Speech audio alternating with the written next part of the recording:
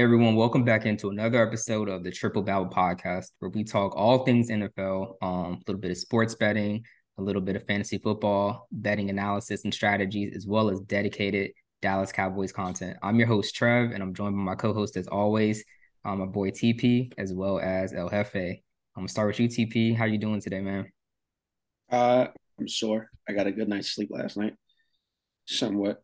Wait a second, wait a Uh, second. You had a good night's sleep, and now you're sore. Normally, it's like the other way around. Like, so I got a good night's sleep, but then I went to the gym. So I I see. Okay. figured that because some people wanted to act up last night, I don't know if I'm gonna have to get signed to a roster or something. Going forward. I used to play quarterback in high school, so I don't know. I don't know what's going on. I'm just trying Interesting. to get my body. I'm just trying to get my body ready I for see. I see. anything that could happen going for it. No, I'm just talking shit, but no, I'm doing pretty well.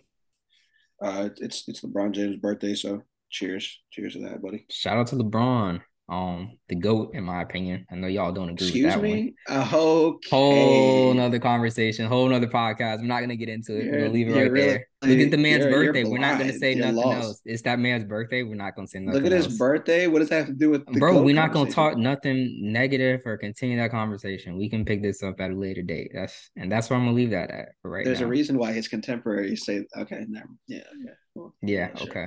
All right. Okay. Cheers, Mike. Anyways, everything else good with you? Hmm. Good. Things just got Happy a to hear whole that. lot more interesting now. It did get interesting. That'll be a chat for another time for the fans. Um, but good. Hefe, man, what's going on with you? How's everything? How's life? Well, everything was good until you said what you said, but me and TP will get into that with you a little bit later on another day. Other than that, man, I'm up here, I'm living the dream, doing what I do. Got out of work early today. It felt great to leave everybody behind and, get out. Other than that, last night it was it You was broke your pretty chain. interesting. I'm sorry. Sorry. I know it's crazy. I shouldn't have said Wow. Chains were broken a long time ago, years past.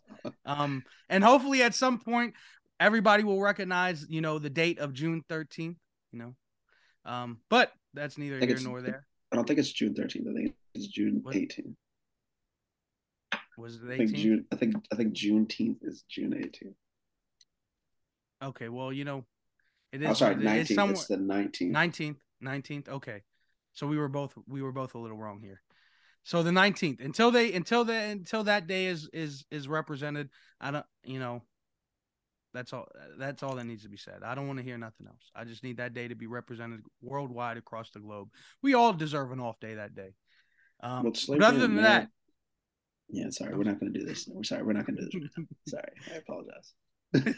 but but other but other than that, last night I was up watching that game. I'm sure y'all were watching that Thursday night football game when them boys traveled over to Tennessee. And man, I thought we was just gonna run over this team, probably put up a 40 burger, not even let them score more than 3 points. But going into halftime, it was a close game, and not only that, it was just as close going into the fourth quarter. And I ended up turning my TV off. I said, f this, I'm going to bed. I couldn't take it anymore. I was like, I just didn't know what to think. But I'll tell you this guy right here, Parsons, man, he played a hell of a game last night. And I am thankful for every moment I got to witness of that. But other than that, Dak Prescott, man, you got to get this ball rolling. You got to figure something out. Sit down, watch some film. Don't be like Kyler Murray. I need you to work this out. Otherwise, I'm throwing TP's hat in the race to take over your job. TP, how you feel about that?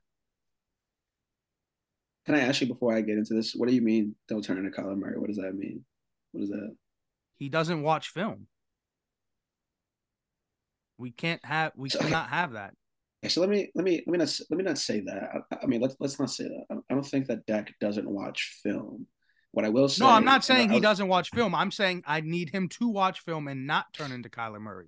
oh, okay. Well, no, I think what the issue is, and I was having a conversation actually earlier today with a former quarterback that you actually know pretty well. But he was saying that on the second interception, because obviously the first interception, Hendershot caught the ball and then he dropped it for whatever it's worth. So That's not Dak's fault, obviously. But the second interception was 1,000% Dak's fault. But what he was saying was that Dak was trying to look off the linebacker, which he somewhat did, but then he stayed on the initial receiver that he was trying to look off, or trying to look the linebacker off, and so he ended up just throwing the ball. And so 31 was like, okay, I'm just gonna send that anyway, just get that. So, but I think Dak has gone from being a cautious quarterback, which, in the beginning of his career, that was a whole conversation about Dak. He's too cautious. He's not really one to take chances. So, a lot of Cowboys fans are used to Tony Romo taking chances, but he'll throw you out of a game. Whereas Dak Prescott may not win you the game, but, he'll keep you in the game until obviously he's not willing to win the game and be a gunslinger. So Dak has now become a gunslinger, and that's where the problem lies.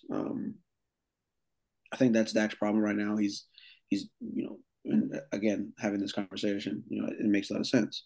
This person is also a Cowboys fan, but it just makes a lot of sense. Dak's just being a little bit too aggressive, and he's trying to fit the ball in places where it doesn't fit. I don't have any puns for that, but he's trying to fit the ball in spaces where it doesn't fit, and it's like, okay, you can't do that.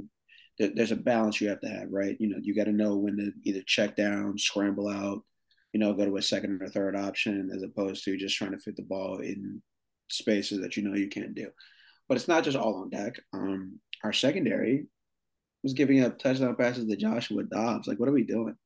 I think that if we don't rest certain players next week, they're going to be fatigued. And if in the event that we run into a mobile quarterback, I mean, in the NFC South, there's not a lot of mobile quarterbacks. But if we don't rest a player, rest a player or three this week, and then we have to go into the playoffs, and we have to deal with this, that, and the third, and then we somehow make it past the NFC South to potentially running into, in the event that the second or third seed both win their games, we're going to have to run to the Philadelphia Eagles. And I think we have an issue with mobile quarterbacks. So I think that is something that needs to be addressed, and quickly. Dan Quinn.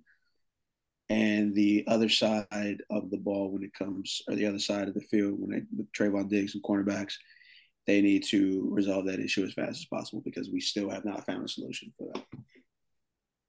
All right, Trev, man, how you feel about Can't be too upset. Man, Trev. So I mean, with Dak and his turnovers, just overall, so we won the game. That's the most important thing. We walked out with a victory. We don't have to deal with Stephen A. We don't have to deal with Skip Bayless. Kind of like, you lost to the Titans that were, not even serious. So we won the game. That was important. I think what was surprising is that we all figured that the Tennessee Titans would just kind of lay down and just kind of, give up for 60 minutes. And obviously they didn't do that. You have people, and this is like all football games, like no matter what the situation is for the teams or the organization, there's always motivation on individual people to perform, because they want their jobs to be secured for next year. They want to have a job going into the off season. And for the Tennessee Titans, the season is not over. The season hinges on next week, and it's been, touted by a lot of media outlets that this game has no ramifications for the playoffs or anything at all. They just want to evaluate players. I think Josh Dobbs will definitely get the start next week against the Jaguars. I think he will, and I think that's what this game was about. Is he good enough and he didn't turn the ball over. He didn't throw an interception. Is he good enough? Is he better than what Malik Willis is today? Malik Willis is a rookie. They held him out. He's played bad. And I think they just wanted to see what they had in Josh Dobbs, not necessarily hold Willis out until the next week. So in that regard, I think the Tennessee Titans accomplished their goals. They saw what they had in Dobbs a little bit in this offense. For the Dallas Cowboys, I mean, I looked at this as a kind of a tune-up game. Start to get like our third string running back a little bit more involved. See what Zeke can do. Since Pollard's a little banged up, rest Pollard, of course. Just see Dak kind of air it out. And honestly, TP, I disagree with your gunslinger. How you describe Dak. And I don't think he's a gunslinger. I say that because he's not a deep ball specialist at all. He is aggressive with the football. I always think of a gunslinger. I think about, like a Brett Favre, someone who's looking to, throw it way past the sticks for a big completion, something like that. And Dak doesn't play the game like that. He kind of like, he has his checkdowns, he has his tight ends, he has his, easy completion routes he likes to get, supplemented with the running game. And then he likes to, give certain guys, coming out of breaks, the ball, but normally like on some sort of like slant, past like, 10 yards or so, not necessarily he's throwing the ball all the time, 40, 50 yards in the air. That's just not his style of play. So I don't think he's a gunslinger. I think he's just he's aggressive with the ball. He tries to drive it into areas where he probably shouldn't. And he doesn't really, he doesn't let it linger on. Like if he does it, he makes a mistake, he'll still do it again. He's not afraid to do it. And I think that's a little bit of a problem, just trying to force the ball into these windows. Obviously, it's not all him. His receivers have definitely Hendershot, the tight end yesterday. That was on him. He had the ball, kind of coughed For it sure. up. That was an interception. But then the other interception was just kind of like, come on, like what are you thinking, Dad? Like you didn't have to make that play, didn't have to, go that way. So I think that's the biggest critique of him. But then he'll come back and he'll keep throwing it and he'll get it to his guys, and a touchdown will result from that play. But overall, I'm just glad we won the game. It was good to see us rest certain guys. Micah still played even with that cast on his arm, so good for him. But overall, I mean, I just think I'm just glad we got past them and it's on to the next opponent. So that's really all I got to say. Dak put up over 200 yards. Over 230, I believe. But back to that gunslinger thing, he rarely has thrown for over 300 yards this season. And I know that's I think the only time he did it was last week against the Eagles on Christmas Eve. And that was huge because I think to that point in the season he had not thrown for 300 yards, which is very not much like a gunslinger. So that kind of just shows you how his games have kind of gone so far this season, even though he's missed like 5 or 6 games. I guess when I say gunslinger, it's just like I guess I'm looking at it as like a risk taker. He threw the ball 41 times last night. He probably shouldn't have had to throw the ball 41 times against the Tennessee Titans, but I agree. We weren't playing top tier football. Josh Dobbs actually he did turn the ball over twice. He threw an interception to Sean Wright, and then he fumbled the ball and lost the ball. Yeah, I think so just little info. I was watching the game till halftime and I switched over to play Madden, play Cowboys on Madden. Yeah. Because we were just kind of like stinking it up a little bit. And I'm just like, man, we'll figure this out, but I don't really want to watch us kind of go through this. So he did throw one interception, my bad. When I had turned over, I remember throwing the one. He lost the one fumble in the first half. Parsons, he was like Michael was running around with the cast. He was holding the ball like a weirdo. But no. I mean, so I guess when I say gunslinger with Dak, he like I don't know, he like takes chances. I guess that's where because Brett Favre, there may be games where he didn't like throw a lot, but he's willing to take that chance. And there's a reason why Brett Favre also leads the NFL all time in touchdowns, but he also leads in interceptions. And Dak, for what it's worth, I don't think Brett Favre leads the league all time in touchdowns, does he? I don't think so. Yeah, he does. All time in pretty touchdowns? Sure. Yeah, hold on, let me look that up. All time. Well, while you look that set up, I just want to say to the both of you guys, I told you all about this guy, Mike Davis. He was the best running back out there on the, field the other day. It's Tom Brady. He caught both of his targets. Broke it at one point. Yeah, that's my bad. My bad, big dog. You had to check me real quick. Hey, I check you on the turnovers. You check me on that. Hey, look, we flew out. We were watching each other's backs. That's all. Yeah, we're here. Teamwork makes the dream work. The fact check. That face just not like he's not helping. He's not helping anybody. He's No, I'm out here shouting out Malik Davis. You understand? I told y'all. What do you mean he didn't do anything? He had a 23-yard run. He caught both of his target catches for 23 yards. I mean, I seriously thought about taking him over his rushing yards. I think it was set at like 35 or 36. And he went over. Yeah, he went over. And I was thinking about taking it because pretty much on one carry. Yeah, pretty much. He played better than Elliott last night. That's all. Ezekiel Elliott had a touchdown. Yeah, but he had a better average yards per carry. Better average. For sure. Elliott didn't even average 2 yards a carry last night. 1.9. That's not an elite running back. I'm sorry. Get it together. Okay, we're not. First of all, we're not doing that because Ezekiel Elliott and Tony Pollard are the whole. I'm not gonna say the whole reason, but a huge reason as to why we're here today at 12-4. Yeah. Yes, and they will go ahead and lead the way when we travel to Landover next week. But I hope they rest. To be honest, we'll see because some things can happen. But let's go ahead and get into those things. Week 17, Sunday football. Let's get into those 1 o'clock games. First up, we have the 4-11 Cardinals traveling to the 5-10 Falcons. The Cardinals travel to Atlanta, currently on a 5-game losing streak and not much left to play for, as well as the Falcons, who are currently losers in 4 straight. So maybe somebody will get a win this week. With both teams currently eliminated from playoff contention, I mean, what's really going to happen here? TP, roll me in with some stats. I mean, as you said, man, neither one of these teams have really much to play for. And Trev mentioned previously on another podcast that Cliff Kingsbury's job may have been saved to, with the what's his name, Kyler Murray's injury. Plus, I mean, just injuries across the board and suspensions. Because I mean, D-Hop was gone for half the season, or not half the season, but a pretty percentage of the season, pretty large percent of the season. And then Hollywood Brown was injured. I mean, and this Cardinals team has been pretty much riddled with injuries across the board. But I mean, if we're speaking about Riddle, Desmond Ridder has a chance if Atlanta, chooses to play him.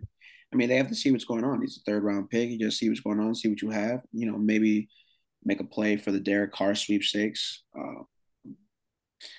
I mean, he increases output over the weeks. He went from 90 yards to 218. So obviously, he's getting a little bit more comfortable in the field, game speed, seeing what's going on.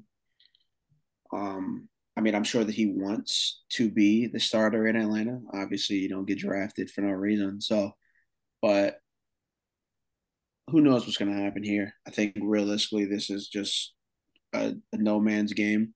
I think this is realistic to see what Desmond Ridder has.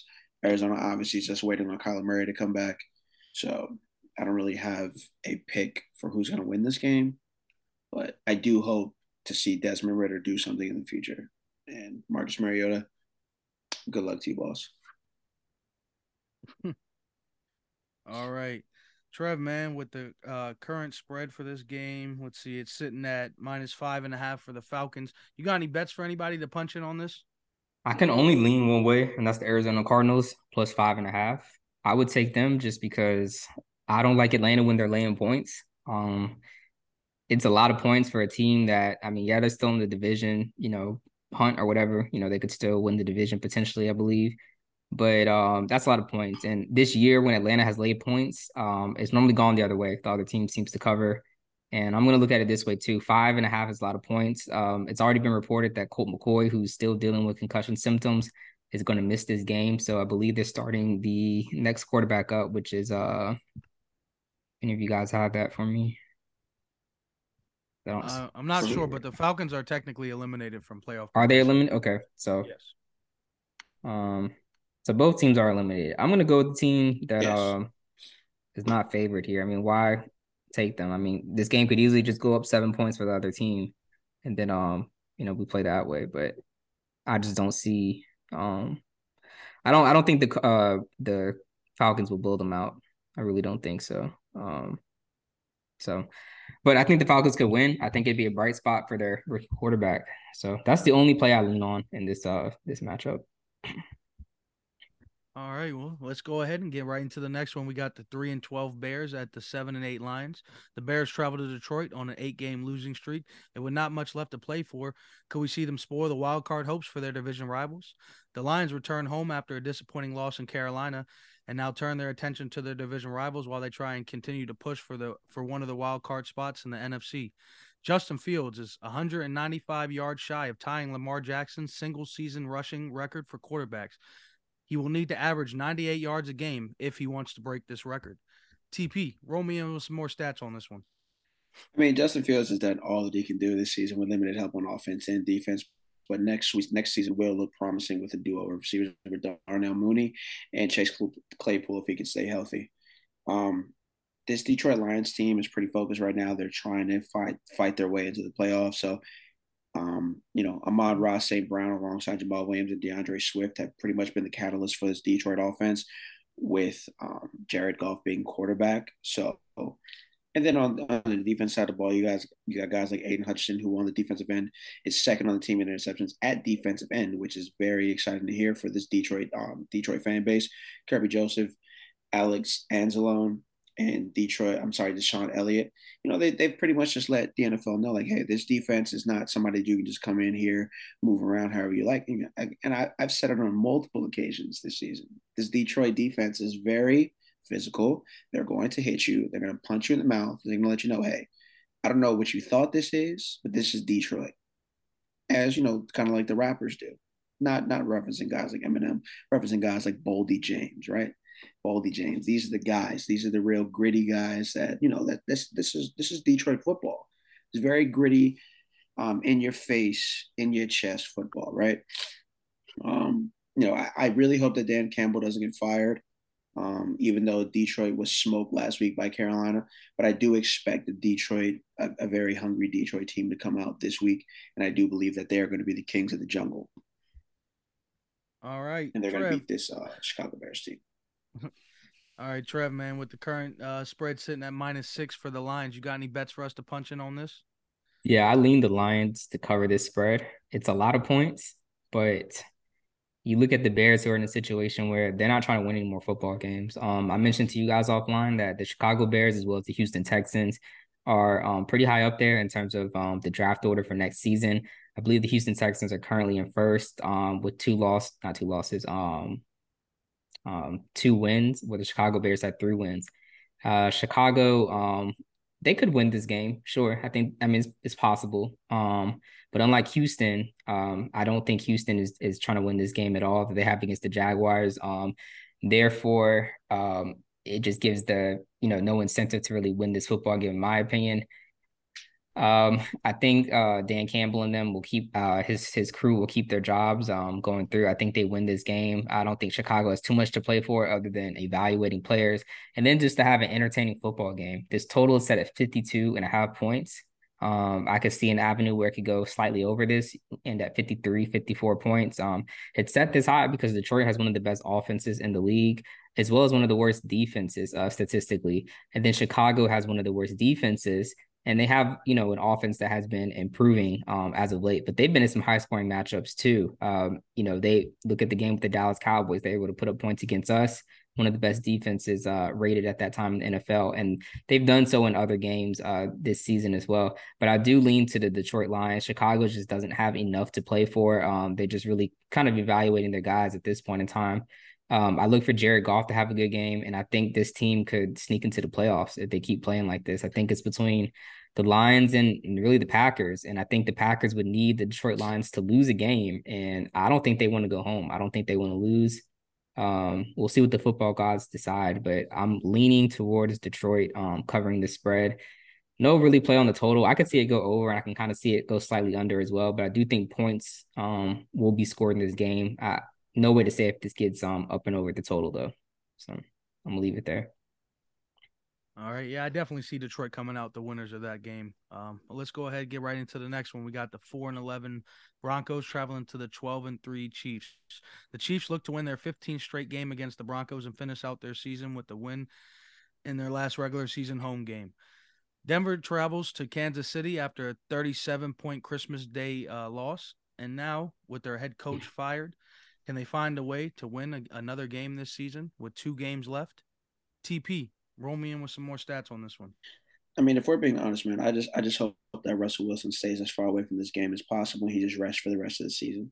Just rest on that pile of money that they paid you, right? You can just chill out. Let Britt Ripien get his reps in, man. After that egregious Christmas Day massacre on national TV, Kansas City's looking at they're trying to wrap up that number 1 seed. And I mean, there's not really much of a wall that stands in their way. The Denver Broncos defense is decent.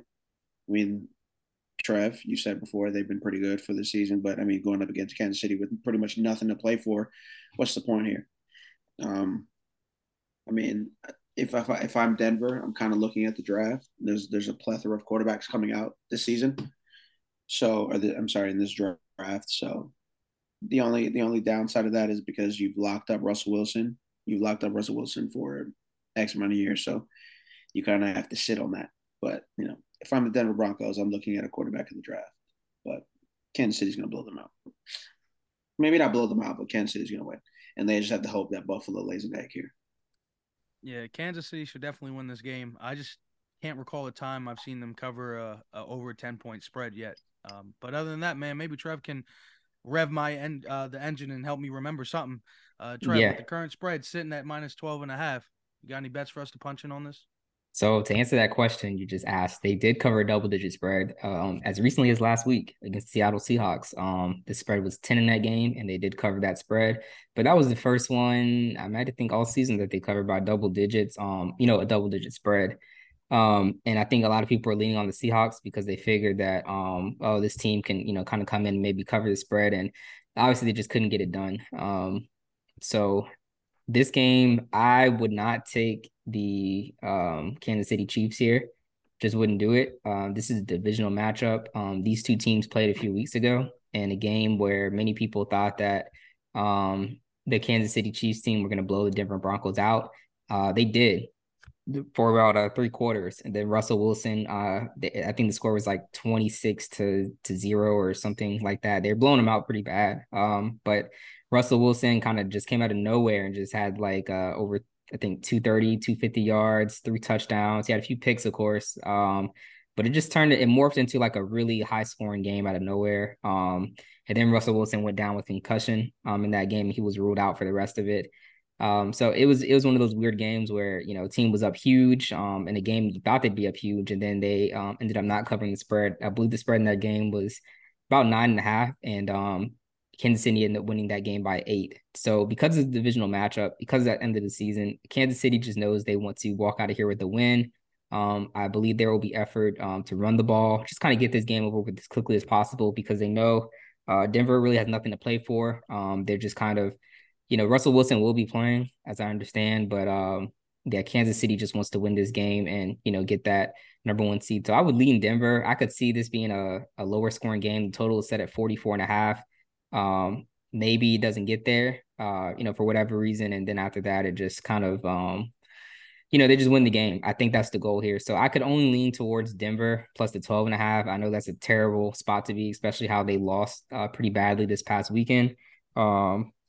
But they just covered their first double-digit spread. Kansas City did last week, and this is a game where yes, they need to win, but they don't need to necessarily, win by that much. They just need to get the win and get it over with. So I lean Denver here to somehow cover the spread.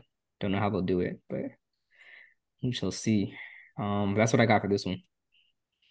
All right, let's go ahead and get into the next divisional matchup. We got the 8-7 Dolphins at the 7-8 Patriots. The Dolphins travel to New England, now losers in 4 straight games, and now also losing their starting QB. They got to turn to Teddy Bridgewater to lead them against their division rivals and continue to make a push for the last wild card spot in the AFC. The Patriots look to make one final push as well for that final wild card spot. And Mac Jones is currently 0-3 straight up against the Dolphins. Can he take advantage, though, of the Tua-less-led Dolphins this time? If the Patriots lose this game, they will mathematically be eliminated from the playoffs. While if the Dolphins lose, they'll be in real big trouble and probably find their way out as well. TP, roll me in with some more stats on this one. Look, man, the reason I switched my hat, I don't know if you guys can see this, but I switched my hat. And the reason I switched this hat is because the Miami Dolphins wives, hey, man, suit up. Going on vacation soon, right? No Tua Tagovailoa. Mike McDaniel's running out of answers. Excuse me.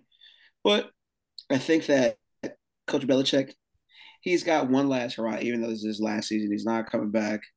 The Patriots are literally just like a Jacoby Myers ill-advised pass or lateral, whatever you want to call it, from realistically being ahead of the Miami Dolphins, but or at least tied with them.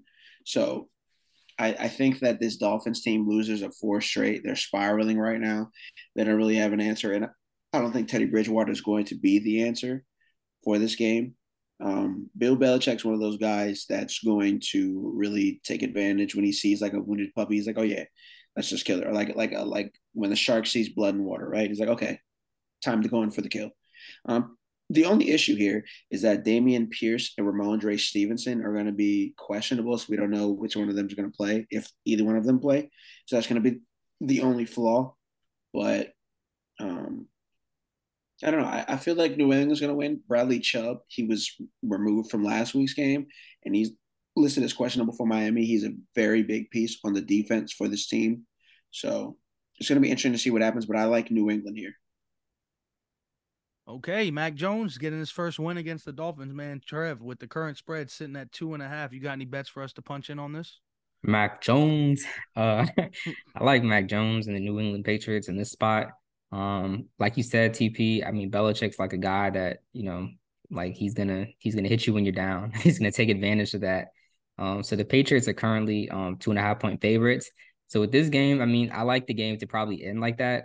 They probably end up winning by 3. But if I were, a savvy better, I wait till the game kicked off, and just kind of watch to see what this Miami Dolphins team did.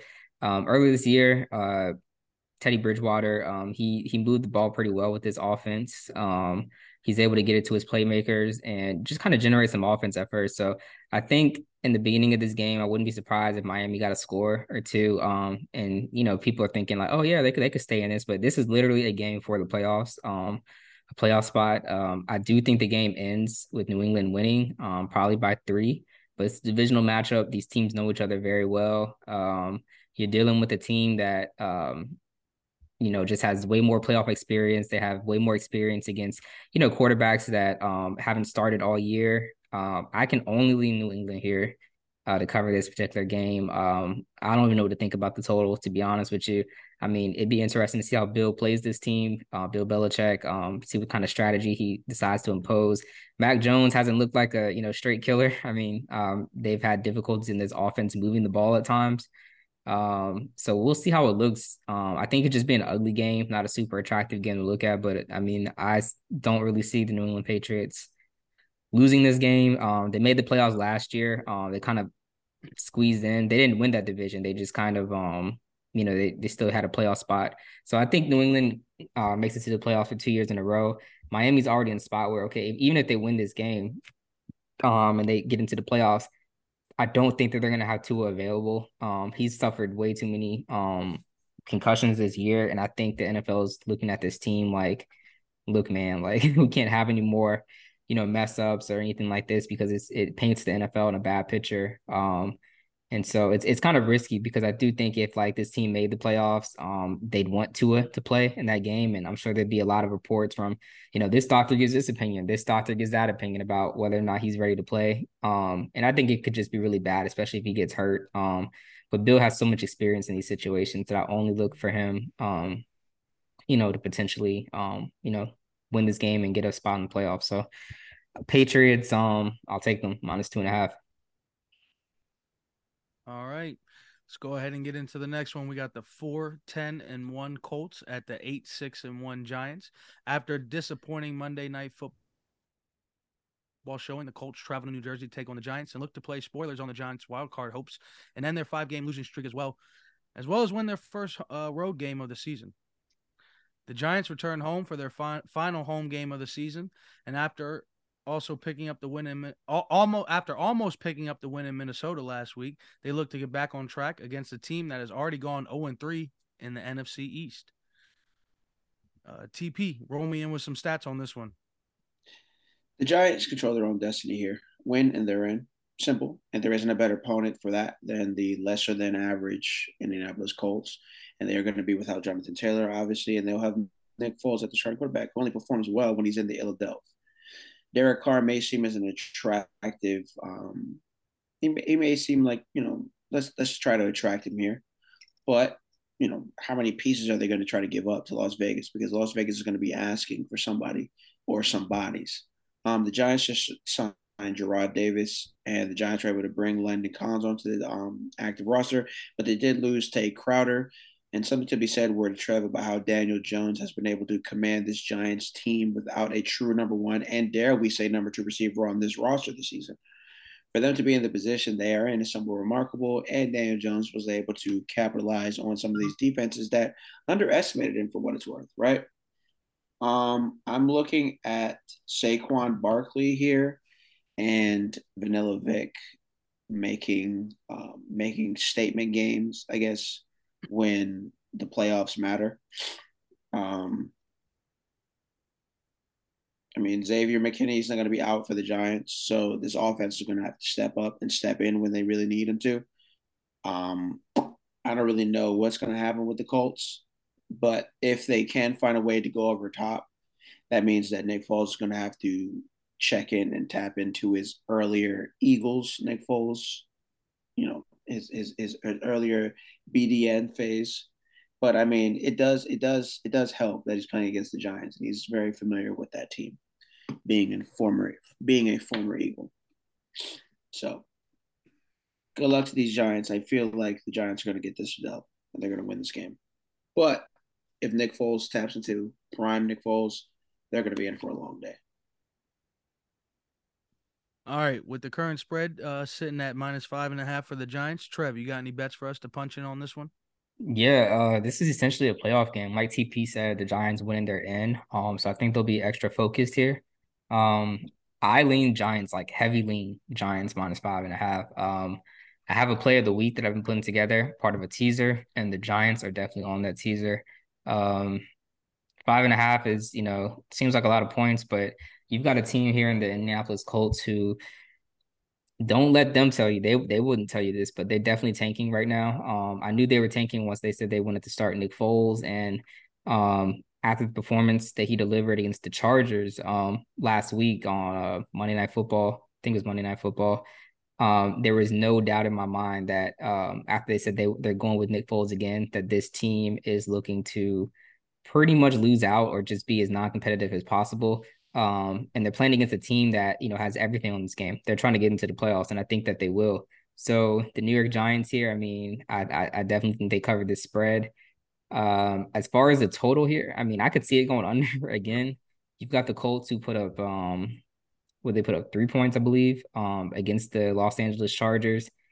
Man, so I'm not saying they'll put up 3 points again, but I mean, I look for Nick Foles to probably turn the ball over, maybe once or twice, a fumble, interception, something like that.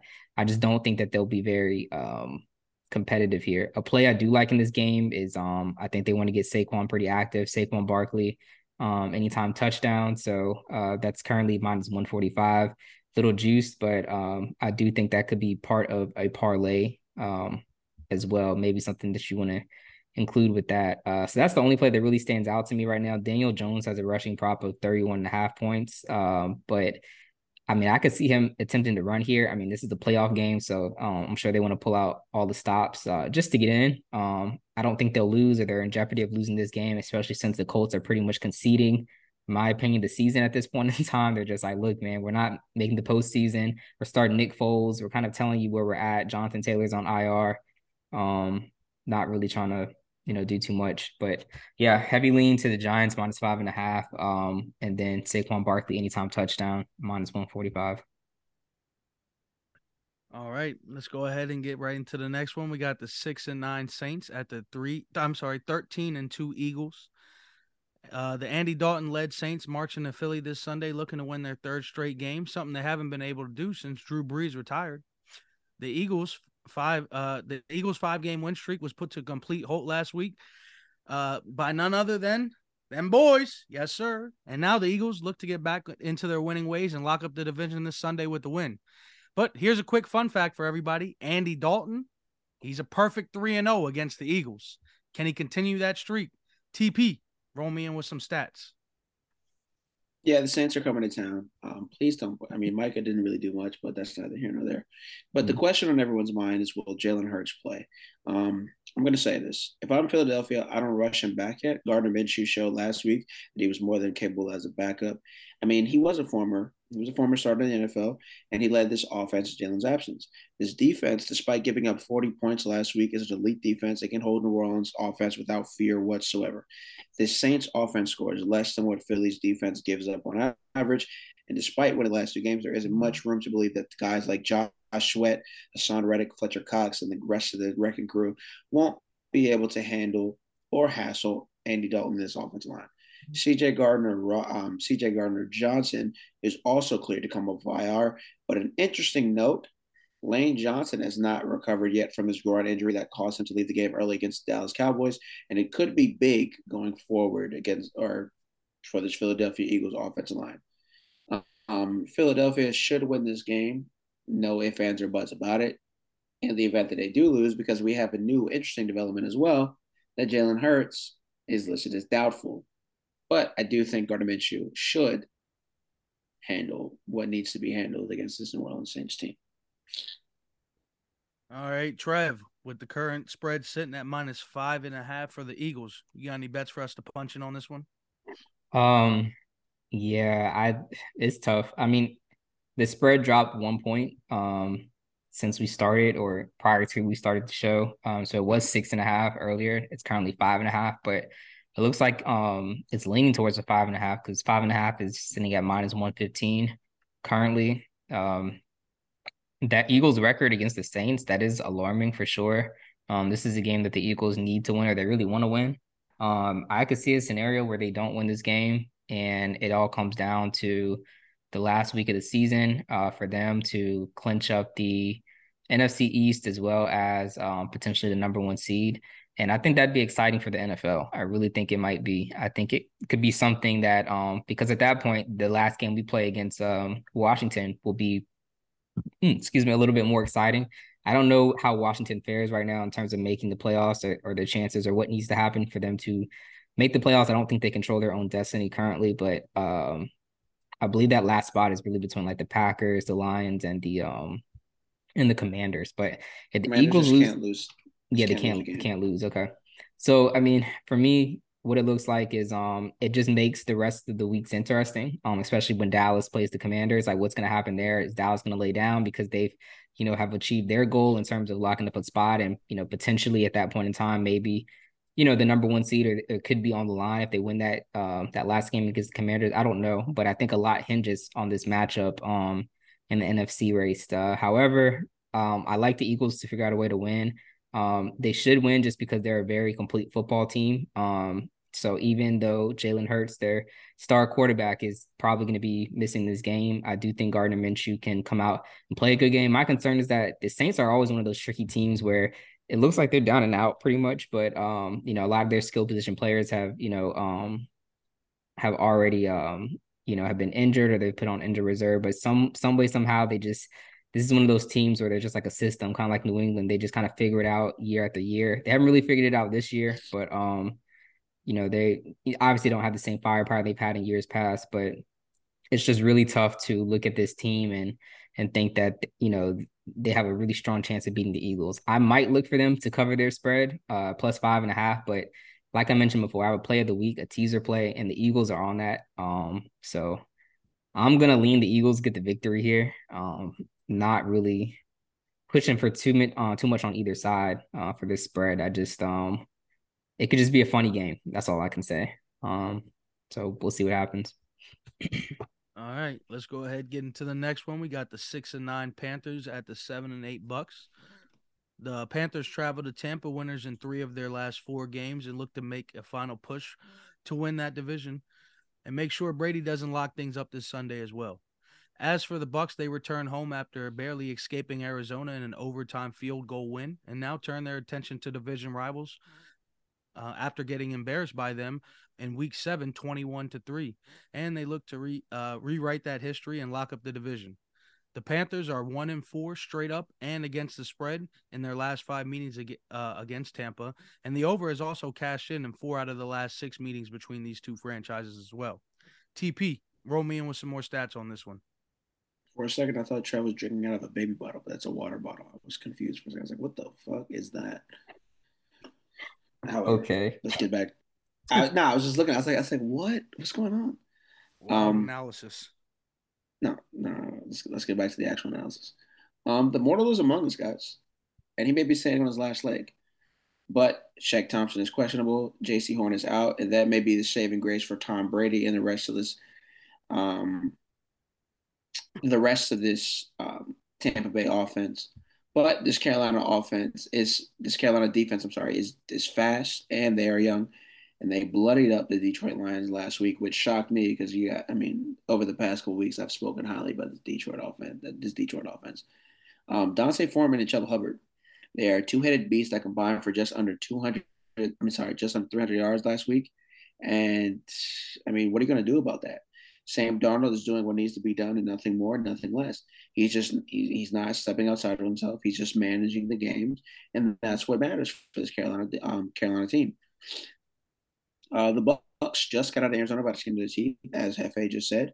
with a win. But prior to that, they had given up 34 and 35-point performances on defense, and they're giving up 119 on the ground in the San Fran game. And it's going to be a long day if they cannot find a way to stop Dante Foreman and Chuba Hubbard.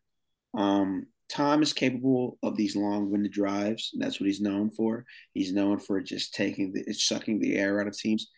I don't want to say that the Buccaneers are going to win this game, but I do know that when basically his life is on the line, Tom Brady knows how to play and he plays well. All right, Trev, with the current spread sitting at -3.5 for the Bucs, you got any bets for us to punch in on this one? So the Bucks against divisional opponents this year, they have not fared all that well. They just have not. I mean, the only thing I could really think, I mean, this team previously beat them earlier in the year, where Tampa Bay were 13-point favorites, straight up loss. The only way I could look at this is Tampa Bay covers in a close game. Not Tampa Bay, Carolina covers a close game, and Tampa Bay manages to win. I've been on record saying Carolina in games where they are dogs. I lean towards them. I take them. I don't know what it is. They just seem to take care of business when they're dogs. And Tampa Bay, man, they don't cover spreads when they're favorites. They just don't. I mean, they barely cover spreads when they're dogs and things like that. Sometimes they just get kind of just blown out. But man, I think that Carolina could cover this game. Tampa Bay could win this game. I think that's the outcome that sports books, NFL would like.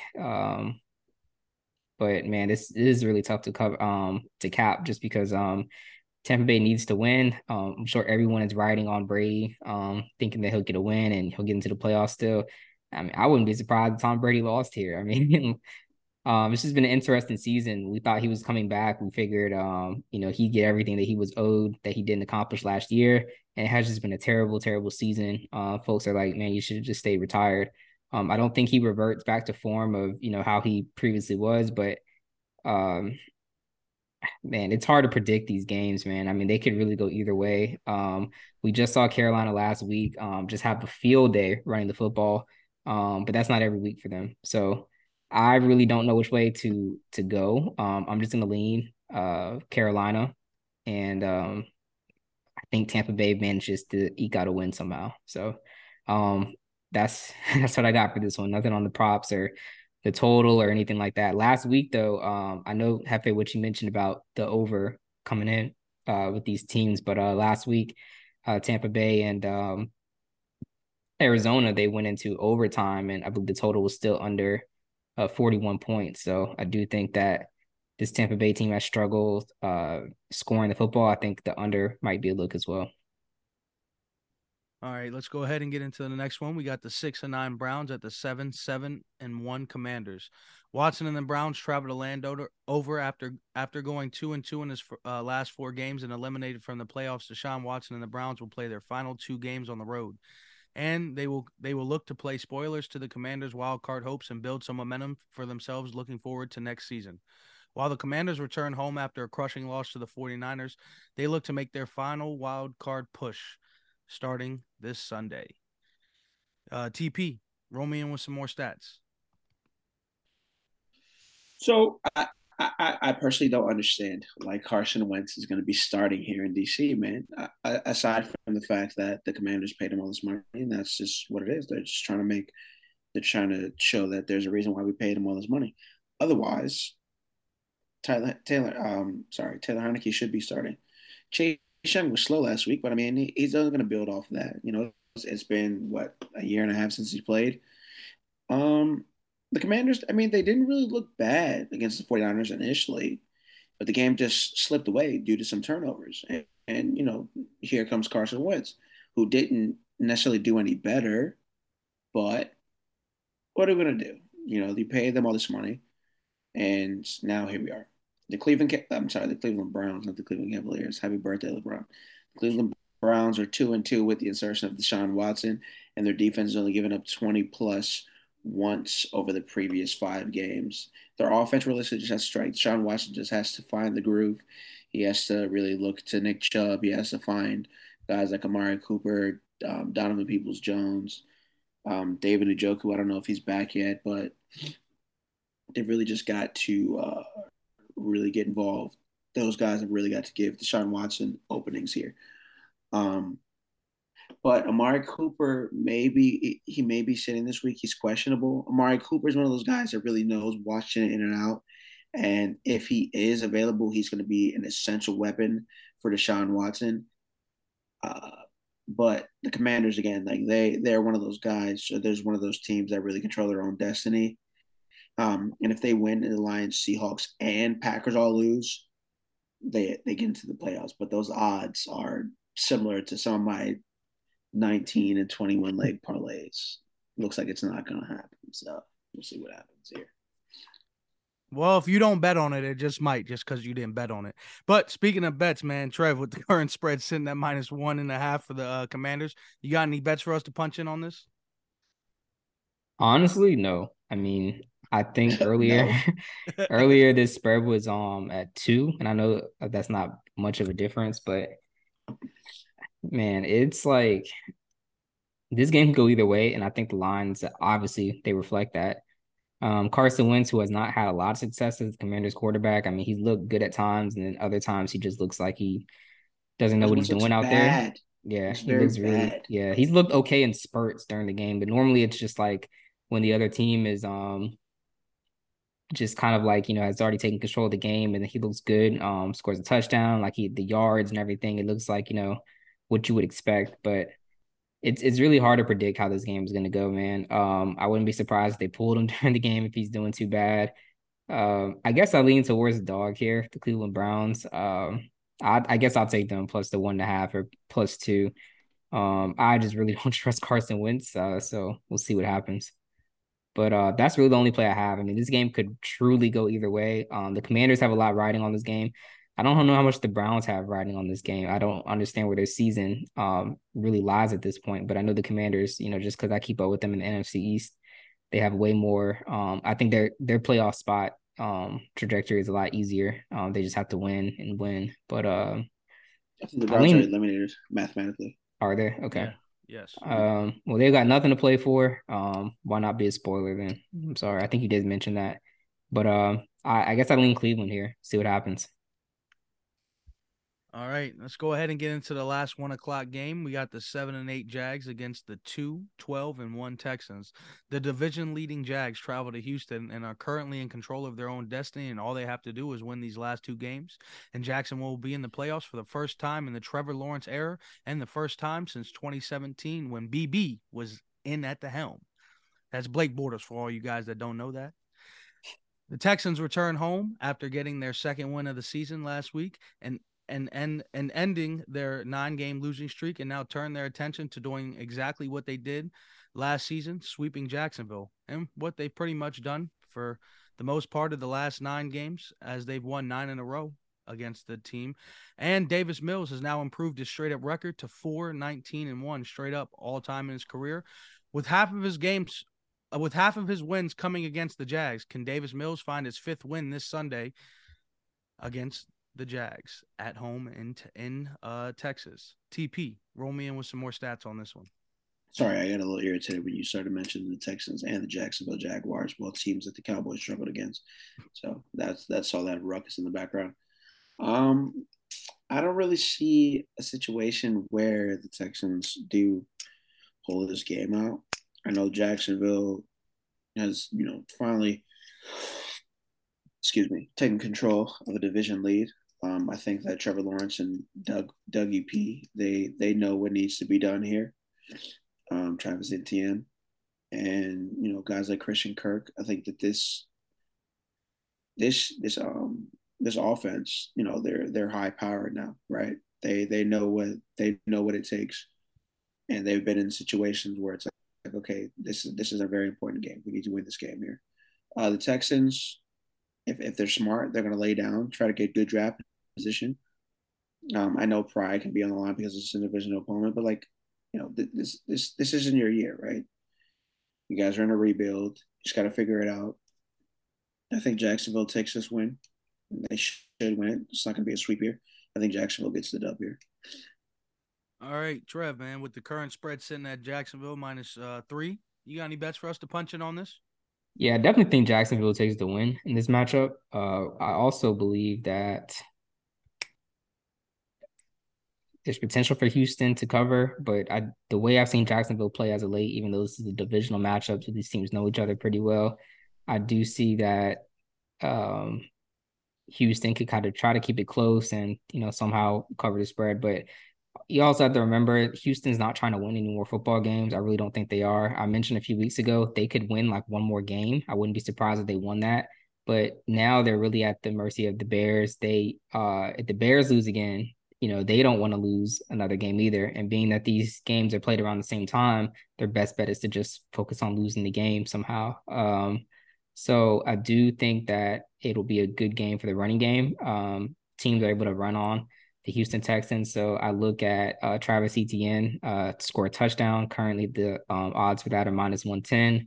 I also look for Evan Ingram to have a good game as he's just kind of been balling out recently. Currently, his lines are not out yet, but I look for him to just kind of continue this streak that he's been having.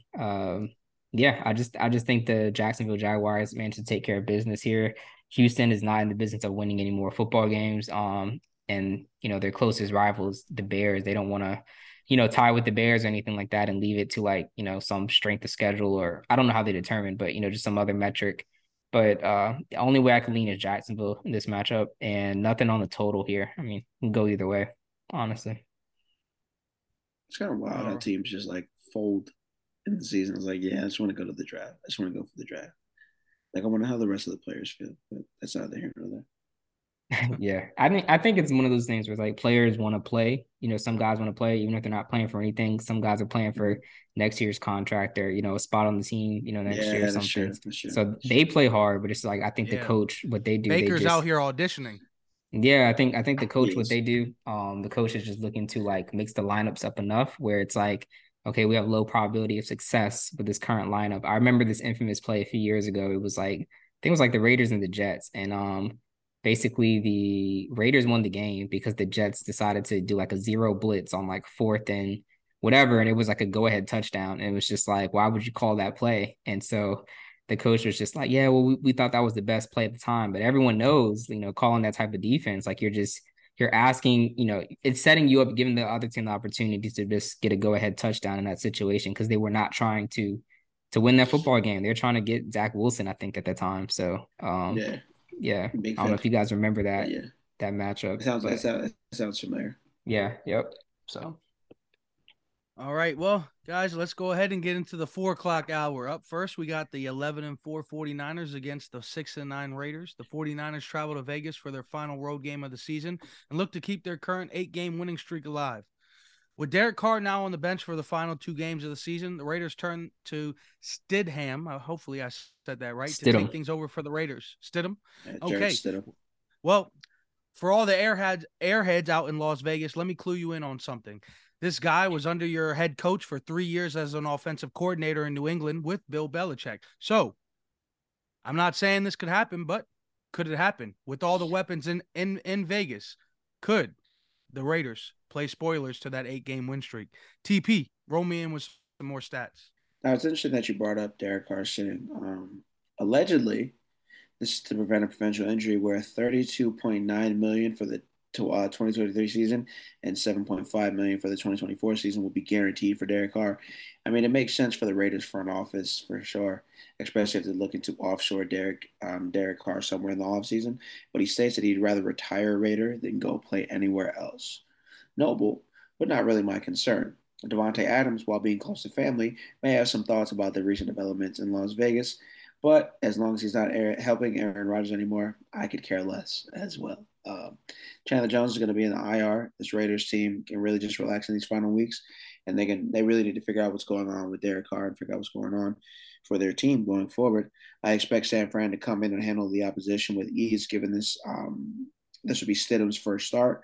But Mr. Relevant has been very relevant. He's averaged 2 TDs since Jimmy Garoppolo broke his foot, and it also helps his defense, who was only giving up 14 points in the same span, not to mention that they've scored defensive touchdowns, and their run game is solidified with Christian McCaffrey as well. So this San Francisco team is a well-oiled machine going forward. All right, Trev, with the current spread sitting at -9.5 for the 49ers, you got any bets for us to punch in on this one? Yeah, I lean San Francisco here. This is one of those matchups just very similar to when they played Washington last week. I think the spread was set at 7. That felt like a lot of points too. I believe that game was being played in, I think it was Washington. So they're on the road again. And I think that they will take care of business. The only other time where they didn't take care of business and it ended up really bad on the road was when they played the Falcons earlier in the year. And this is when the Falcons were on this tear of covering spreads as underdogs. I think the Falcons were like 7-point dogs at this point in the season, going against the 49ers, who they may have had Trey Lance at that point in time. I don't think Jimmy was starting. But either way, the Atlanta Falcons managed to just straight up beat them. So that was surprising, but there could be a lot of reasons that, it was a cross country trip, whatever, maybe the guys just were, just not feeling it. I don't know what the case could have been early in the season. But yeah, San Francisco, this spread was set at earlier this week. I believe it was set at -6 or so, something like that, maybe up to 8, less than 9.5, essentially. When the news of Derek Carr came about, the spread jumped up to 9.5. The reason I think that San Francisco can cover this game, and they probably will cover, is because of Jarrett Stidham facing one of the better defenses in the NFL. Stidham, he did well in certain spots for New England when Josh McDaniels, the coach of the Raiders, was in New England as the offensive coordinator. But this is Vegas, and Vegas has struggled with Derek Carr. I mean, Derek Carr's stats this year have not been really great. I do think Derek Carr is a good quarterback, but it just hasn't looked all that good this year. So one thing I look to is just just the inexperience of this team, how bad they played, and now they have a lesser person at quarterbacking right now. From a football standpoint, lesser person quarterbacking this team. So I don't think this team will do too much better. I mean, they can score some points, sure, but I mean, I just heavy lean San Francisco to, keep it going when they're eighth, ninth consecutive game, and then cover the spread as well in this matchup. San Francisco is another team that I have as part of my play of the week as a teaser. So I like them a lot this week. No particular props or anything. Christian McCaffrey might come back into form. Last week he wasn't the Christian McCaffrey we've all come to know and love. He did get a touchdown, but he didn't rush the ball all too much. So a lot of those lines are not currently out for rushing, but McCaffrey to get a touchdown is currently sitting at -160. Also, there's a lot of dissatisfaction with this team amongst its players. Devontae Adams, I don't think he's too happy. He may regret that decision just from a football's perspective, for his career trajectory, where it's going to go. I'm sure whoever's going to be the quarterback next year is going to, ball out with Adams, but I'm sure that he would, probably prefer to win. And I just don't think that this team's in a position to do that. Josh Jacobs, I saw him post game last week talking about, he just gives it his all. That team picked up his 5th-year option without giving him a contract. So I do think that Josh Jacobs could be somebody that is potentially on the out. And it's just like it's low motivation spot here, maybe for this whole team. But one thing I do like is George Kittle anytime touchdown. This is cash the past 2 weeks, and he's actually scored multiple touchdowns in those games. So I look for him, George Kittle plus 130 anytime touchdown. All right, let's go ahead and get into the next one. We got the 7-8 Jets at the 7-8 Seahawks. The Jets travel to Seattle looking to snap their four-game losing streak and look to make a push for the final wild card spot in the AFC. The Seahawks return home on a 3-game losing streak and look to make their final push for a wild card spot as well. Geno Smith once again finds himself playing one of his former teams. He's already gone 2-0 this season against those teams. Can he make it 3-0 against the last one? TP, roll me in with some more stats on this one. Both of these teams are in a must-win situation, and I feel like the Jets are at a disadvantage with Zach Wilson under center. But luckily, Mike White is back. CJ Mosley stated in an interview that the Jets team does trust him, and they notice that there is a spark on the field when Mike White is under center. Unfortunately, he is 0-3 on the road, going into one of the most volatile stadiums for opposing teams, and it's going to present an issue for snap reads and audibles if they become hostile as expected, because the Seattle 12th man is as dangerous as it is presented. The run game for the Jets has been very quiet, only averaging 1.8 for whatever reason, but in the event that Mike White is startled, they're going to have to find a way to run against this 31st ranked rush defense in the league. Garrett Wilson, Elijah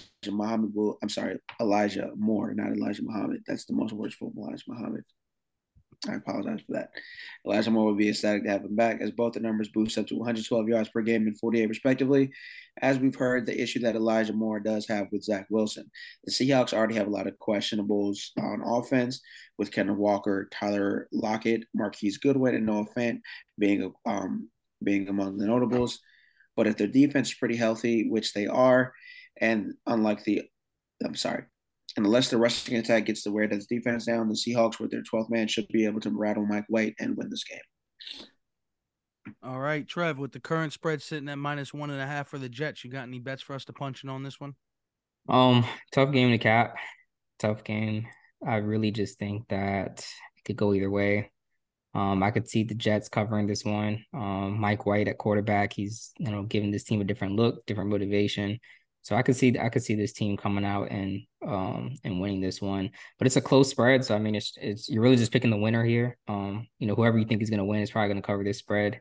And I think New York could potentially win this game. Seattle started off hot, but I never thought that they were gonna be that team that won a division, won a playoff spot. It could still happen. I mean, Geno Smith has played outstanding this year, but at this point in the year, I think the New York Jets with Mike White are just potentially the better team. They have the way better defense. That's what I look for in this one. I don't have any passing or props or rushing props or anything like that. But I think Garrett Wilson could have a really good game. I like him over 66.5. He always does good when Mike White is quarterbacking. The Seahawks do not have a great defense. I guess I'll go with that one. I'll go with Garrett Wilson over 66.5 receiving yards. I like that. I like that play.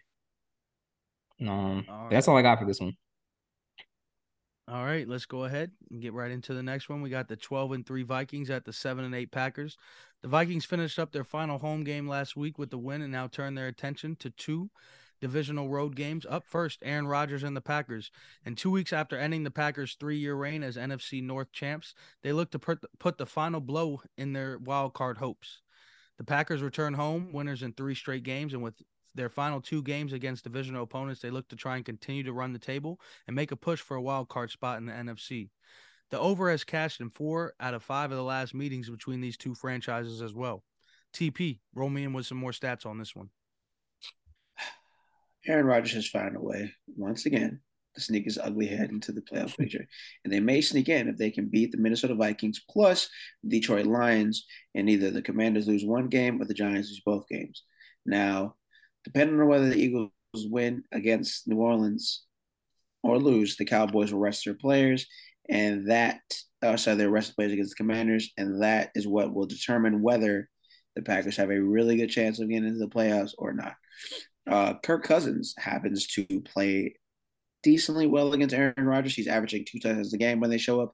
Unfortunately for Kirk, this is somewhat of a primetime game and probably a candidate for America's Game of the Week, which happens to be a kryptonite for Kirk. Aaron Jones is still hampered with a bit of an ankle injury, so I expect to see a lot of A.J. Dillon involved in this game as well. Aaron Rodgers also likes to find Christian Watson, who has emerged as the number 1 wide receiver there, but Patrick Peterson should be up to the task.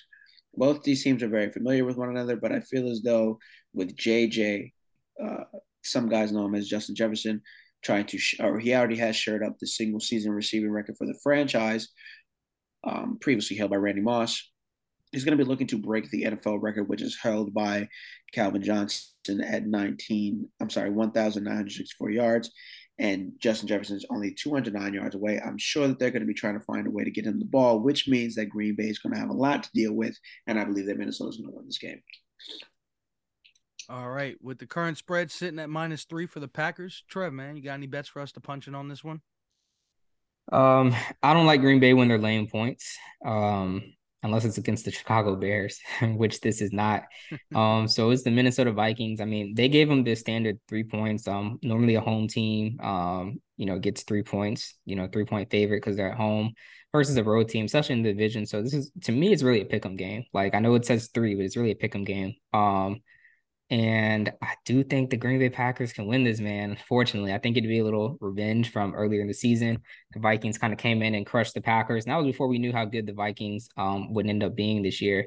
But the Vikings, they've been a lot of one-score games. So I mean, I could see an avenue where they cover, where they cover as well. Cornerback for the Green Bay Packers, Jair Alexander, said recently that Justin Jefferson having the game he did when they first met up was a fluke. When they beat them, and he doesn't expect that to happen again. I personally don't like when cornerbacks start talking big like this. Right before a matchup, because they seem to just always get smoked whenever they say this. So and I think that just goes for sports anyways. Like a lot of people say, oh, I'm gonna smoke this team or whatever. They're talking big and then they end up getting, smoked. So I don't want to say Green Bay as a 3-point favorite. I like them more in a dog role, like they were last week against Miami. And they somehow, pulled that win out. I figured they might cover, but yeah, they won that game straight up. So I'm gonna go with Minnesota to cover. I could see Green Bay maybe winning this game by 3 or something like that.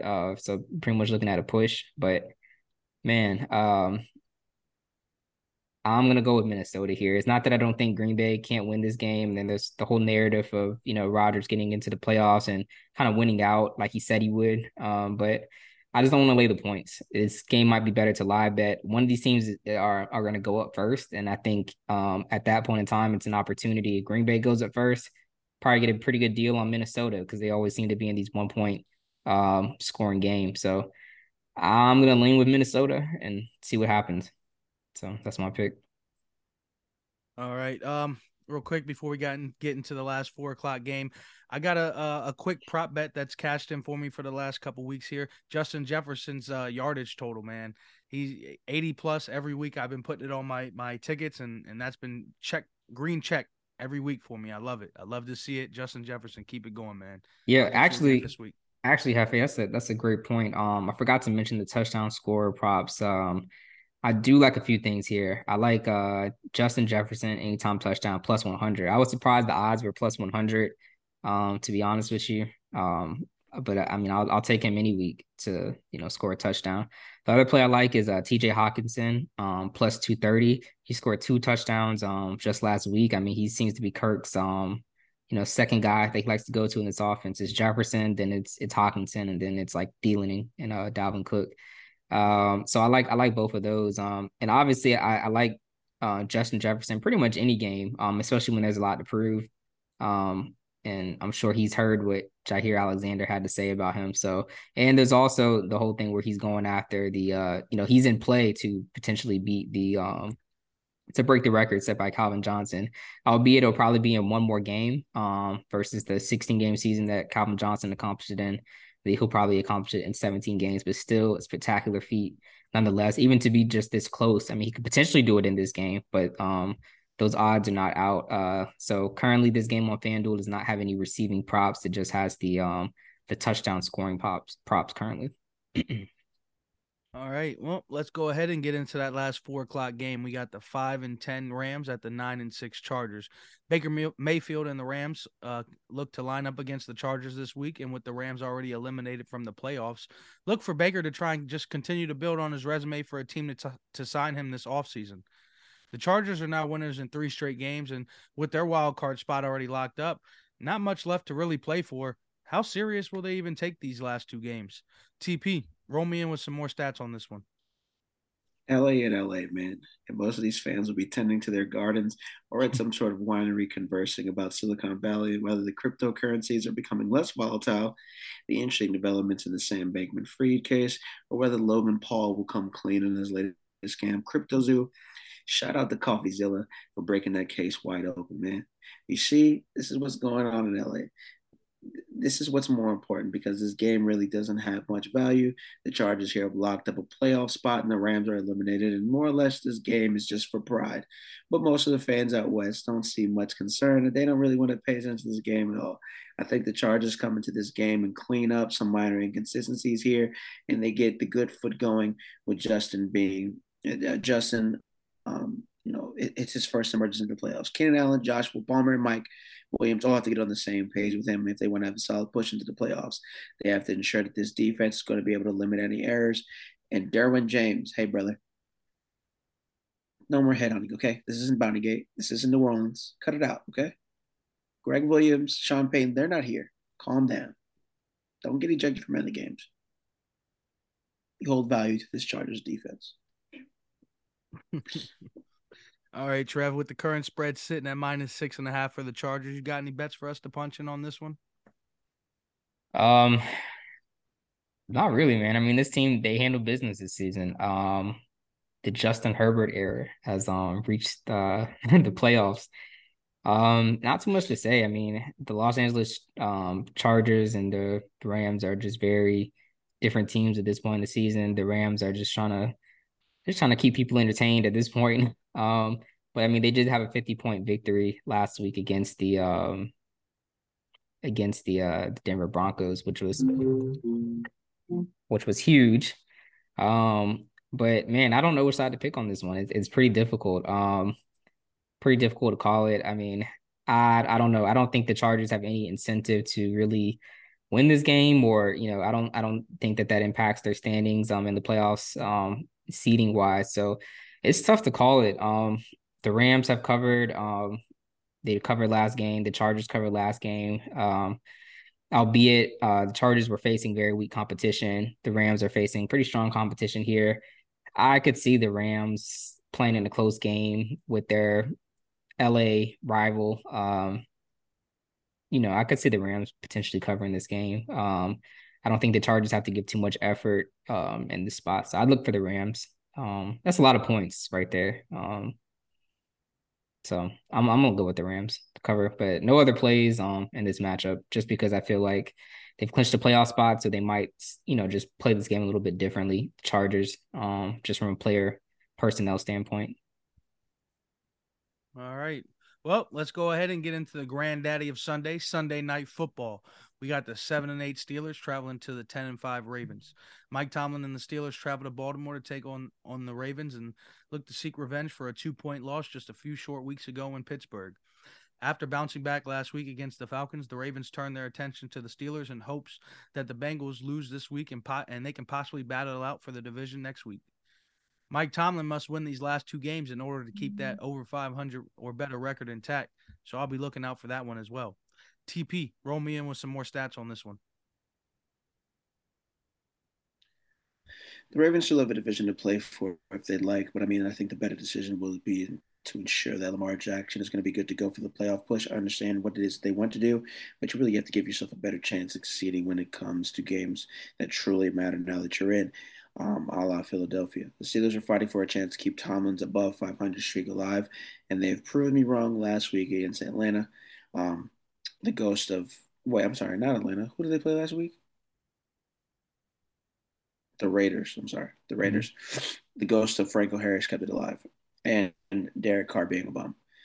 Pittsburgh maybe gifted a chance here if Lamar doesn't start because they're off because the offense is ranked 30th in points, 21st in total yards, and 31st in passing, and 32nd in red zone efficiency with Tyler Huntley under him.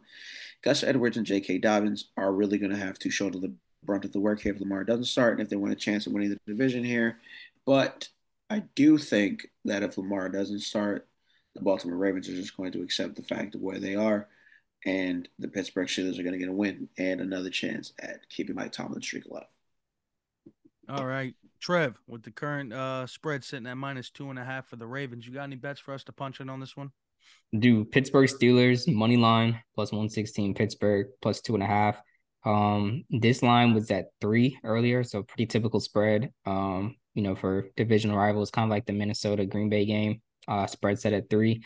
But I heavy lean to the Pittsburgh Steelers to cover this one at +2.5, just because I think they'll get the win here. I do think that the play to Tomlin to be above 500 is definitely alive, and I think it's definitely aware in the hearts and minds of these players in this organization. You look at last week when they played the Raiders. I was like, man, there's no way they lose this game. And at one point in the game, I think the spread went up to like +7 or something like that. 7, basically for either side. And I was like, man, you got to take the Steelers. I didn't take it. But it was a situation where I'm like, there's no way that they lose, giving the emotional significance of that game. honoring Franco Harris in that particular, matchup. It was a home game for them. I figured they might win. This one's in Baltimore. Typically I'm a Pittsburgh Steelers. I'm a Baltimore Ravens fan. I like the Ravens, but I could see the Pittsburgh Steelers winning this game. Lamar is not returning this week. They've already clinched a playoff spot. I don't know too much what they have to play for other than just, to evaluate guys. And I do think that, Pittsburgh and the NFL are just kind of pushing for Tomlin to, get that win. I don't think Pittsburgh can make the playoffs at all, even if they have a winning record. But I think it'll just go to symbolize that this is, a winning franchise. I think it's a good look for the NFL. It's a good look for Tomlin. Just Black coaches, just minority coaches. Like, this team has a really good history. So I do think there will be like some sort of just something dug into that game, just, where they may not only cover, but they win the game somehow too. I do think it'll be a low scoring game, man. Ravens have not put up a lot of points recently. Neither have the Steelers. So we'll see what happens. But I lean Pittsburgh Steelers to cover this one. That's the only play I got in this game. Trev, man, I had to check my headset a little bit because you said Steelers money line, and I was like, I had to sit back in the seat and everything. I was taken back. Yeah. I couldn't believe my ears. Mm-hmm. But let's go ahead and get into some Monday night football action. We got the 12-3 Bills at the 11-4 Bengals. The Bills travel to Cincinnati on a 6-game win streak and look to continue their path to claiming that first seed in the AFC. Meanwhile, the Bengals return home on a 7-game win streak, and with only one home loss on the season, the Bengals look to continue their success at home for these final 2 home games they have. With both of these AFC teams flaming hot, whose fire will get burnt out on Monday Night Football? TP, roll me in with some more stats on this one. Unfortunately for the Bills, I think that they had this issue when games like really, really matter, a la last year and things like that. They can't bring it together. And I don't want to bring up the '90s where they lost, what was it, 4 Super Bowls in a row. Josh Allen got hurt earlier in the season, and I just have this odd feeling that it's going to come back to hurt them in some way, shape, or form. I do think that the Bengals get this game. It's going to be, if I'm not mistaken, it's at home in Cincinnati, correct? Yeah. I think that Cincinnati with a healthy roster is going to make a play, and I think that I said that in the beginning of the season. That I do believe that Cincinnati Bengals were going to defend their crown and they were going to get back to the Super Bowl in the AFC. I think that this Cincinnati team, as most teams do, when it's time to get the Super Bowl, they are peaking at the very right time. And I do think that Buffalo peaked too early, and they're going to falter a little bit, man. Gabe Davis and what's his name, Stephon Diggs, very solid on offense. But you're missing Von Miller, a huge leader on the defensive side of the ball. And I think that's going to hurt Buffalo at the end of the day. And Joe Burrow, man, smoking them stonks. So I do think Cincinnati does find a way to pull this game out. And it's going to be there's going to be some questions in Buffalo. I think there's going to be a couple questions at the end of the season if they don't make the Super Bowl. But I do think Buffalo has some questions that need to be answered.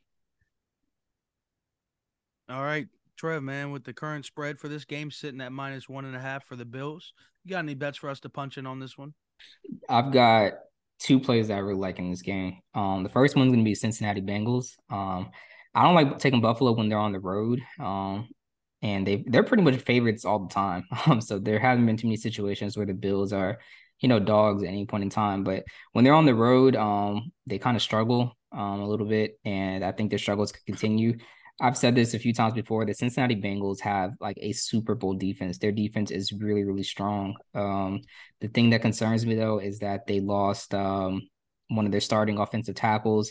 Actually a former member of the Dallas Cowboys, and La'el Collins, I believe he tore his ACL, so he's out for the year. Won't be available in the playoffs or anything. And Cincinnati, they've actually had the same starting offensive line unit, I think, pretty much throughout the season. And last year they didn't have that. Joe Burrow was the most sacked quarterback in the league, so I'm interested to see how that will look. in this game. I know last week when they were playing the New England Patriots, we had talked before about that game, and I was like, yo, the Bengals are gonna blow them out. I don't know why the spread is so low at 3.5, and through pretty much 3.5 quarters, they were. I mean, they were up like 27 to um like 7 or 6 or something like that. They're just blowing them out. I didn't see that game live, but the Patriots managed to, kind of squeak back in there, and Cincinnati barely covered that spread. So that was a weird game, just because, I don't look at that Patriots team that as a team that's built to kind of come back in matches. So I actually might look at that game and examine it before I put, any money on this one. But Cincinnati, I like them plus the 1.5. I can see areas where the Bills could definitely cover their spread and win the game as well. But if you're asking for 1.5, you're asking for a win. But because this will be a primetime matchup, I wouldn't be surprised if they managed to get this game just to be within like a point or two for the victor. I do look at this game similar to the Kansas City and Buffalo Bills game earlier this year. Back in October when those two teams played. And Hefe, you probably remember this, but Romo, he was on the broadcast for that game on CBS, and he was saying like, man, the way these teams are battling, this is going to be like not a high scoring game, which it was projected to be, but like a low scoring. He said like 44, something like that, 46 points. And man, Tony Romo is like Doctor Strange with the time stone, man. He was able to predict pretty much the score that it landed on. So it's pretty impressive. I think this will be another one of those games as well. I don't see this one going over 49 or 50 points. Probably an under game, but I could see why people could think it's, will go higher. Cincinnati just has a really good defense. Buffalo hasn't been, scoring too many points as of late. I think they did okay against Chicago, but Chicago just turned the ball over too many times. And that team was able to capitalize. But yeah, I lean Cincinnati heavy in this one, and they're also going to be part of my my teaser, my play of the week that I'll give out in a few minutes. No other plays for this one. All right. Well, with all that being said, that wraps up our football take, and let's go ahead and get into a moment of silence. This week on tap, we got a guy who he plays football, or he did play football, just not the American, football. This week he's coming from Brazil. And matter of fact, shout out to one of my guys. I haven't seen him in a long time, but he was adopted from Brazil. I grew up with him. So shout him out, man. Love you. Hope you're doing well. Hope the family's doing good. But we're gonna have a moment of silence for Pele. Played soccer, and like I said, he's from Brazil. Do you guys have anything you guys wanted to add real quick? Literally one of the best soccer players to ever play the game, or football players to ever play the game. 3 World Cups. No one's beaten that. No one else has that. It's really impressive. Yeah. Messi. Sorry, not Messi. Messi is arguably up there, but Pele's the guy when it's all said and done. So rest in peace. Yes, at 82 years old. Rest in peace, Pele. So let's go ahead and have a moment of silence for the guy.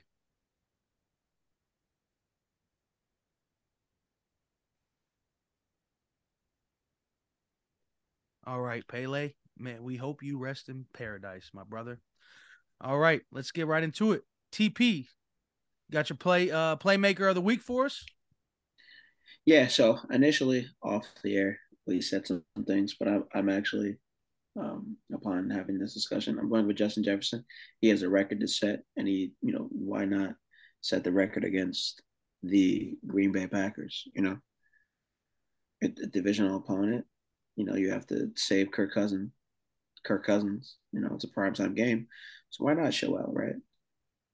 So I'm going with Justin Jefferson as the playmaker of the week. All right, Trev, man, you've been teasing us all broadcast, and I think the fans are ready. Pause. Yeah, I was about to say. Hey, man, y'all's mind going too far into the gutter. I'm going to need you to bring it back. But, Trev, man, lay it on us. Pause. How's that for you? Bro, how about you give us that better? How about you hold back and let me just finish. All right, so I'm gonna go over a few teasers that I have for the week. So I made a play earlier this week for the Dallas Cowboys back when they were 10-point favorites, I think. So I want to go through that one because that the other legs are still live, and then I'm gonna go and discuss the just for transparency, discuss the other teaser that I have. So I'm gonna start with the Cowboys one. So I have the Dallas Cowboys, the Philadelphia Eagles, Jacksonville Jaguars, and the San Francisco 49ers on an 11-point teaser. So that's a 4-leg teaser, 11 points. And that one was at minus 120, a little juice for a teaser, but it's only 4 teams and it's a lot of points. So essentially the Cowboys were, a half a point. So they needed to win, basically win by 1, which is the only way you can win. The Eagles are at +4 on that teaser. Jacksonville is at +6.5, and San Francisco is at +5. So my next teaser, which is a 7-leg, 11-point teaser as well, and the odds are +200. I have the Eagles again, +4.5, Jacksonville, +7, New York Giants +5.5, San Francisco +1.5, Minnesota Vikings +14, the Pittsburgh Steelers +13.5, and the Cincinnati Bengals +12.5. So I really like this one a lot. It's a lot of teams up here that I expect to win their matchups, but other ones I expect them to be a little bit closer. So with this particular ticket, obviously the goal is to win. I've actually won all the teaser plays that I've actually put out. The only time that I did not, I've won them all, meaning that I've won money from them, but there were a few where the spread numbers were just a little bit too close. So I think I've had a few voided ones. So like one I gave out a couple of weeks ago, Dallas, I think was voided because they lost to the Jacksonville Jaguars, but they lost. I think I had them at 6 and they lost by 6. So that ticket got voided. If I had the 6.5, that would have, went through. But I've never lost teaser this year in the NFL. I'm pretty good at those. NFL is the best sport to tease. It doesn't make sense to really tease the NBA. Not in my opinion, it doesn't. But yeah, I like these teams. They're teams I've talked about all throughout this episode. So I do think this one will cash. It's at +200. So yeah, see what happens. I think the other one for -120 will cash as well. So we'll see. But that is my play of the week, a teaser play. I think that it's gonna be good. Also, my last play of the week, Derrick Henry, over his yardage and anytime touchdown. I think the odds were +175. That cashed as well. So I've been pretty good with my plays of the week. All right. Well, that rounds everything up. So you can go ahead. You can join Triple Babble back this Saturday as we recap some of this Sunday action. And we'll get into the current playoff standings and talk about a few games that still matter in Week 18. Until then, I hope everyone enjoys Week 17 slate of games, and I'll see y'all next Saturday. El Jefe is out. Cowboys better stop fucking around. In the meantime, between time, I'm about to make some French onion soup. TP's out of here. Get your apron. You'll know what we're talking about. But a little inside joke.